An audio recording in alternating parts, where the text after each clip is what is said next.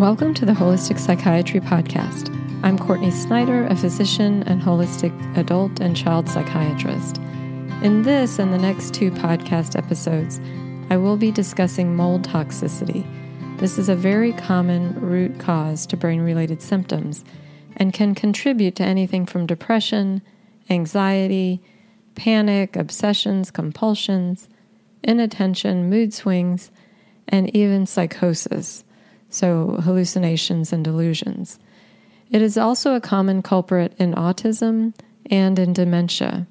In addition, mold toxicity is a deeper root cause to many of the other root causes of brain-related symptoms.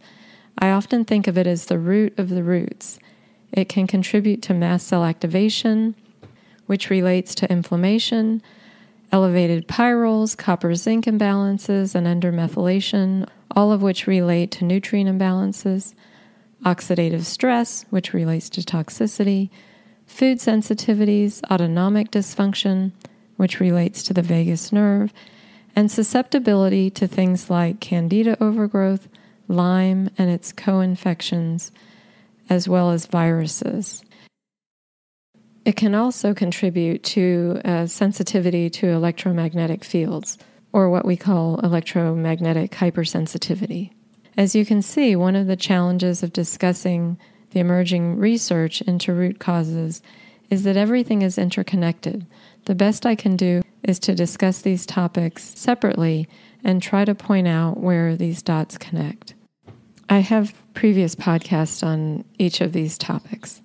In this episode, after giving some general historical context and discussing where things are generally in both conventional and functional medicine, I'll address the following questions. What are 3 types of mold-related illness? How do we become mold toxic? What is mold colonization? Is everyone susceptible? Do mold toxins stay with us even when we are out of water-damaged environments? What are the brain and body symptoms? And diagnoses can be due to mold toxicity.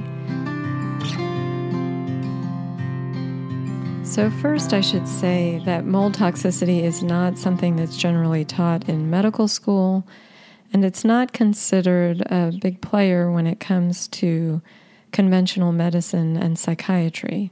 The original pioneer in this area is Dr. Richie Shoemaker, and he wrote the book called Mold Warriors and has had subsequent books as well. And he found that biotoxin illness was creating a lot of symptoms for people. Now, at the time, he was looking at a biotoxin that was not a mold toxin, but nonetheless, his work translated and moved on to mycotoxin is the name of mold toxins. And the medication that he was finding to be extremely impactful was cholestyramine, an older cholesterol medication. But his discoveries were built upon by the work of Dr. Neil Nathan and Dr. Joseph Brewer. And my own approach to mold toxicity is very much influenced by the work of Dr. Neil Nathan, as he has been my mentor. And this is since I discovered that I had mold toxicity myself as a primary driver to many of my own symptoms. Their approach differs from Dr. Shoemaker in that they test for mycotoxins directly in the urine, whereas Dr. Shoemaker's approach was to look for, and is to look for, biomarkers. So these would be blood tests that would look for inflammatory markers that aren't generally tested for that could point to mold toxicity. However, there are other biotoxins that could also be causing those markers to be elevated. But our approach, and when I say our, I mean, again, Neil Nathan and how I do things, is to check for urine mycotoxins. Another difference is that Dr. Shoemaker's approach relies more heavily on the use of cholestyramine, whereas the work of Dr. Nathan and Dr. Brewer is to use binders that are more targeted to the specific mold toxins that are showing on the urine mycotoxin test. And though Dr. Shoemaker wrote Mold Warriors in 2005, and then he and, again, Drs. Nathan and Dr. Brewer have been treating mold toxicity for many years, it didn't really start to come onto the scene in terms of functional medicine understanding until the last 3 to 5 years. And when I started to learn about it, it wasn't even offered as a topic in most functional medicine conferences. And now you will see conferences dedicated to mold toxicity, multiple conferences. So the number of doctors that are gaining awareness in the functional medicine community has certainly grown substantially. That doesn't mean, however, if someone goes to their conventionally trained doctor, that they are going to have any sense or appreciation of how this could be contributing to their symptoms. Unless, of course, that's a physician who's particularly open and humble and willing to always learn new information. So I'd like to comment on what 3 types of mold-related illness there are, because they often get confused. First, there's mold allergy, and that's what most people have a general sense of. Just like any other allergy, immune symptoms can be triggered, usually in the form of upper respiratory symptoms, so runny nose, sneezing. That, however, is not necessarily due to mold toxicity. Mold toxicity relates to the acquisition of mold toxins, typically from water-damaged spaces. So the molds that we're allergic to out in the environment, if we are allergic, those molds outside have checks and balances. It's the molds that grow in contained spaces within buildings that are spewing off particular toxins. And they are often different families, although there is some overlap. We could be acquiring mold toxins in an environment, and there's not necessarily going to be a smell. There can be, and that can certainly be a red flag, but there's not always a smell. So mold toxins are on the spores that are in the air and can then be inhaled. And the toxins within the body, because these particular toxins are ionophores, meaning they have a positive charge at one end and a negative charge at another end, they can easily cross tissue barriers.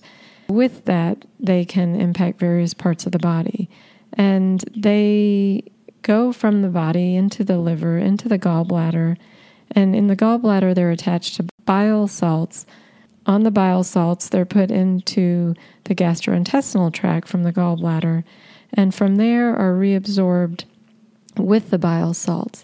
So, but for interrupting that process, which I'll be talking about when I discuss treatment, those mold toxins don't necessarily go anywhere. So this is part of why recognizing when someone has mold toxicity and using appropriate treatment interventions is so important, because simply getting out of a mold toxic environment doesn't necessarily mean the toxins are going to be going out of the person. The third type of mold-related illness is what is called mold colonization. And this is where the mold spores, again, which have the toxins on them, can be inhaled and can colonize the sinuses. And from there, just if you think about drainage from the sinuses, they can also go into the gastrointestinal tract and cause colonization there. So how does one become mold toxic? There's 2 primary variables. One is a seeming genetic vulnerability, and it's thought that 25% of people are genetically vulnerable. And while there is specific testing called HLA testing, that is testing that comes out of the work of Dr. Shoemaker, we haven't all found that testing to be particularly useful. I have certainly seen many individuals who had mold toxicity that did not have the genes that have been suggested to be related. And I've seen people who have had those genes and have not developed mold toxicity. It's an important point here because many people will contact me and be certain that they have what they would call the dreaded gene. And from my standpoint, again, this particular testing is not clinically useful. However, I do find it to be scary for people and give them a sense of hopelessness about their medical condition. With or without this gene, we see people benefiting significantly from treatment for mold toxicity. And I don't do this type of testing, though I did early on before I, again, found that it wasn't clinically useful in my practice. So if not everyone is vulnerable, and I should say there is a belief that if anyone gets enough exposure, that they will become toxic. However, 25% appear to not mount an immune response and become much more easily toxic. So within a household, you could have a couple of family members who are becoming sick and then other family members who are not. So I always hear people say, well, no one else was sick in the family, suggesting that then it couldn't be mold, but that's not actually the case. We used to say that it was estimated that 50% of buildings had water damage, and now I would agree with many mold and environmental inspectors who say it's closer to 75 to even 100%, some would argue. And again, where there is water damage and retains moisture, there is an ideal medium for toxic mold to grow rapidly and produce spores which carry toxins. It isn't just the infamous black mold or Stachybotrys that is the problem. Aspergillus, Penicillium, Fusarium, Chitonium. These molds also make toxins that can be inhaled. Mold in buildings is often not visible. It can be in a crawl space, an attic, behind a wall, under a sink. It can be within a component of the air conditioning system or even the ductwork. The spores disseminate easily. They don't necessarily, for example, stay in a damp basement. So if you consider approximately 25% of people being especially vulnerable, and at least, but likely more, 50% of buildings having water damage, then there are a lot of people who are unknowingly becoming toxic while spending time in affected homes, but also schools, workplaces, cars, dorms, nurseries. And when you consider the masses of people returning to water-damaged homes after floods, the implications of this evolving understanding is quite staggering. I see people with symptoms related to mold toxicity who have high levels of toxins in their urine and who, when we start to remove those toxins and they're coming down in the urine, we see their symptoms improve. You might be asking, why now would so many people be developing mold toxicity? Wouldn't there have always been water damage in buildings? And I think there are multiple variables here. First, generally, we are all more toxic than we've ever been. So our ability to detoxify is already challenged and somewhat overwhelmed. So this can create a tipping point. But also building practices are different. Buildings don't breathe the way they used to. They're much more sealed up, which actually can create more problems when it comes to things like retained moisture or lack of ventilation or air circulation. The other factor to consider is that the drywall, even that is used now, has mold in it. I believe it's Aspergillus and Stachybotrys. So this is not necessarily a problem, except when that drywall gets wet or when there's very high humidity, then there can be mold growth. Lastly, back to our physiology, Another consideration would be our nutritional and immune status is not what it would have been 100 years ago. The food that we eat is less nutrient dense. Our microbiome, which helps protect us and helps support our immune system, is being damaged by toxins as well as these nutrient deficiencies. Addressing this can have significant implications not only for brain health but for physical health, and this even impacts how rapidly we age.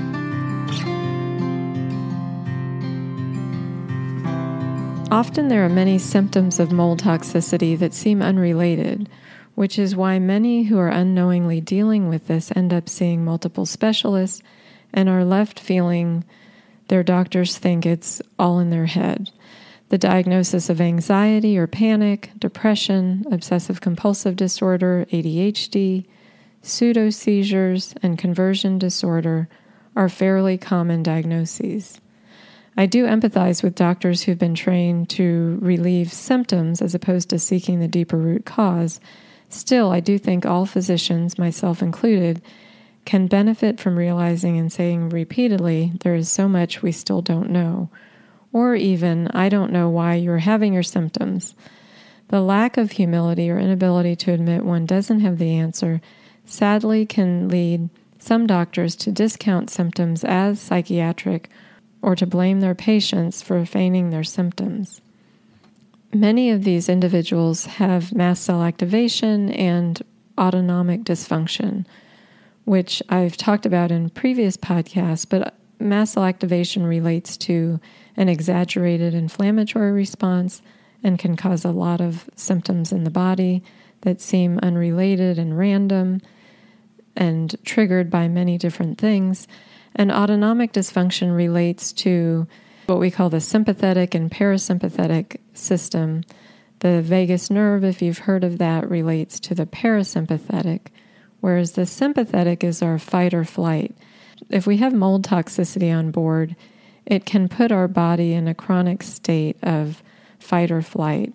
So it's as if our body knows that something's wrong, but it's not considering mold toxicity because that's not what people think about.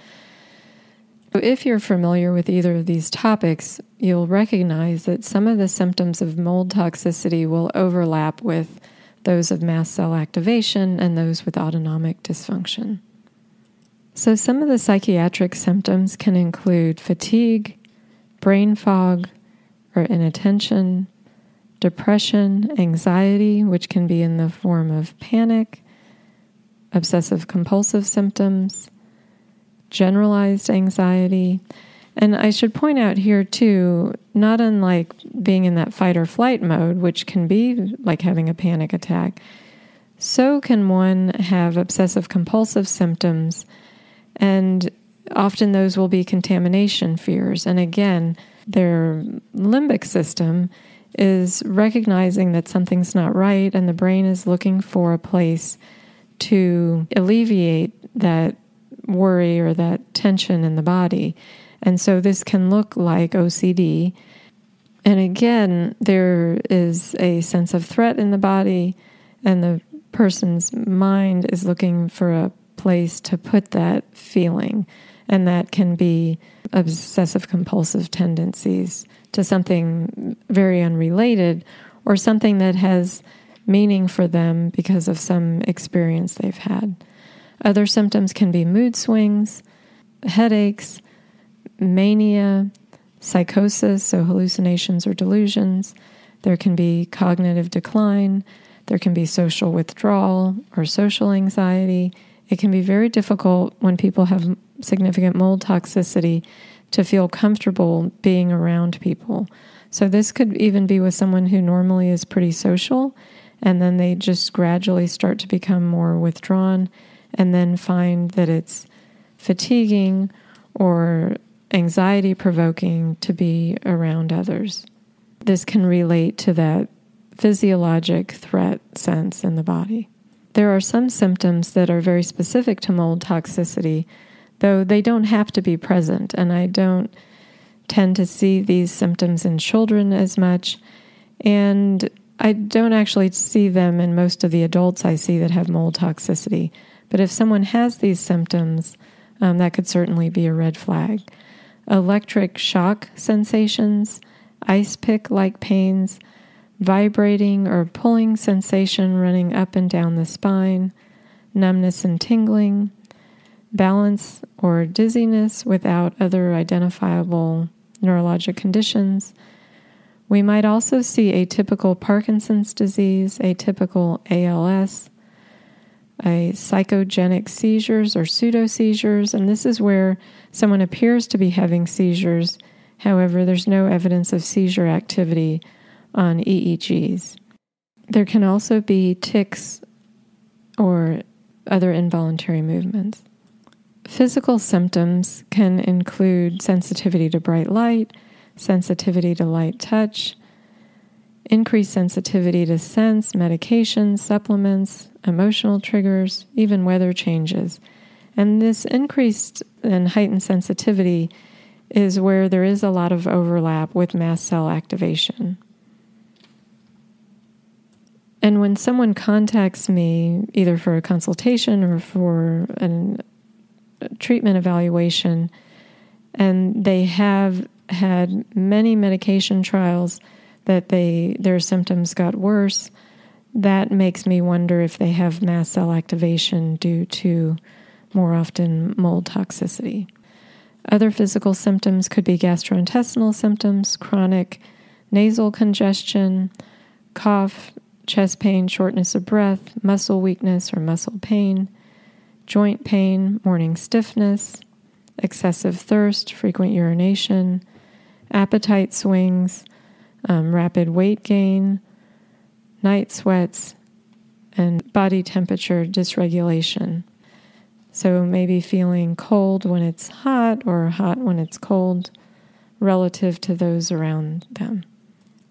In children, we'll more often see ADD or ADHD type symptoms, and they can have any of the symptoms above that I mentioned, but more specific to children could be a growth delay. Associated diagnoses could be, again, mast cell activation, Lyme disease, PANS or PANDAS, which is an autoimmune condition that we see in children that have an acute onset of obsessive compulsive symptoms, usually in the setting of some type of underlying microbial colonization. So this could be something like a virus. It could be strep in the case of PANDAS. It could be even candida. But underlying these, again, can be mold toxicity dysregulating the immune system. Other psychiatric diagnoses could be major depression, panic disorder, OCD, bipolar disorder, and even diagnoses that relate to psychosis.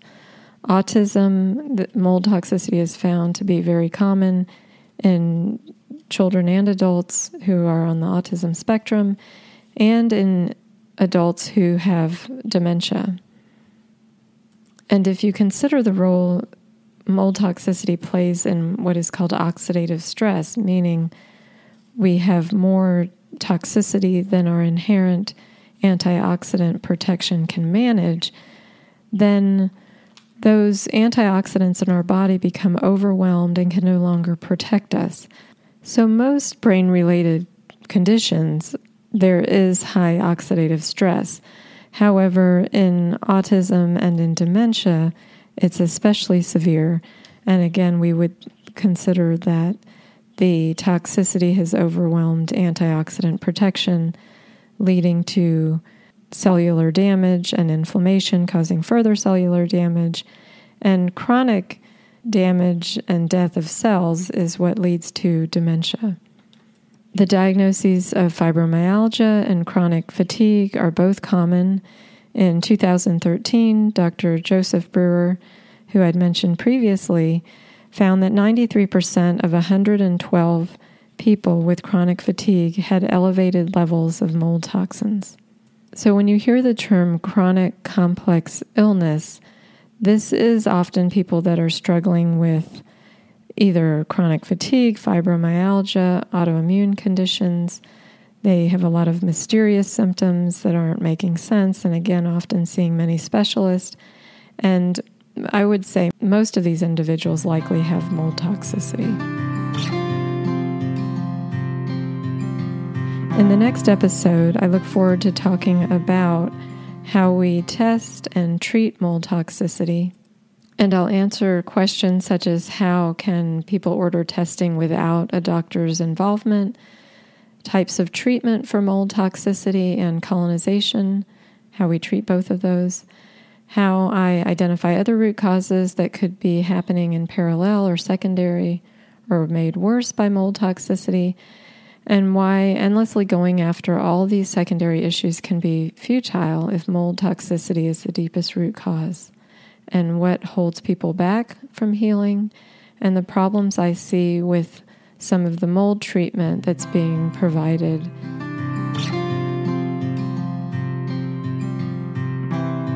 If you know someone you think this information could be helpful for, please consider sharing. You're welcome to subscribe on my website if you'd like at CourtneySnyderMD.com to get notification of future episodes. If you'd like to help me get this information out into the world, consider liking, commenting, or sharing on one of the social media sites. And until we connect in a future podcast, take care. Bye-bye.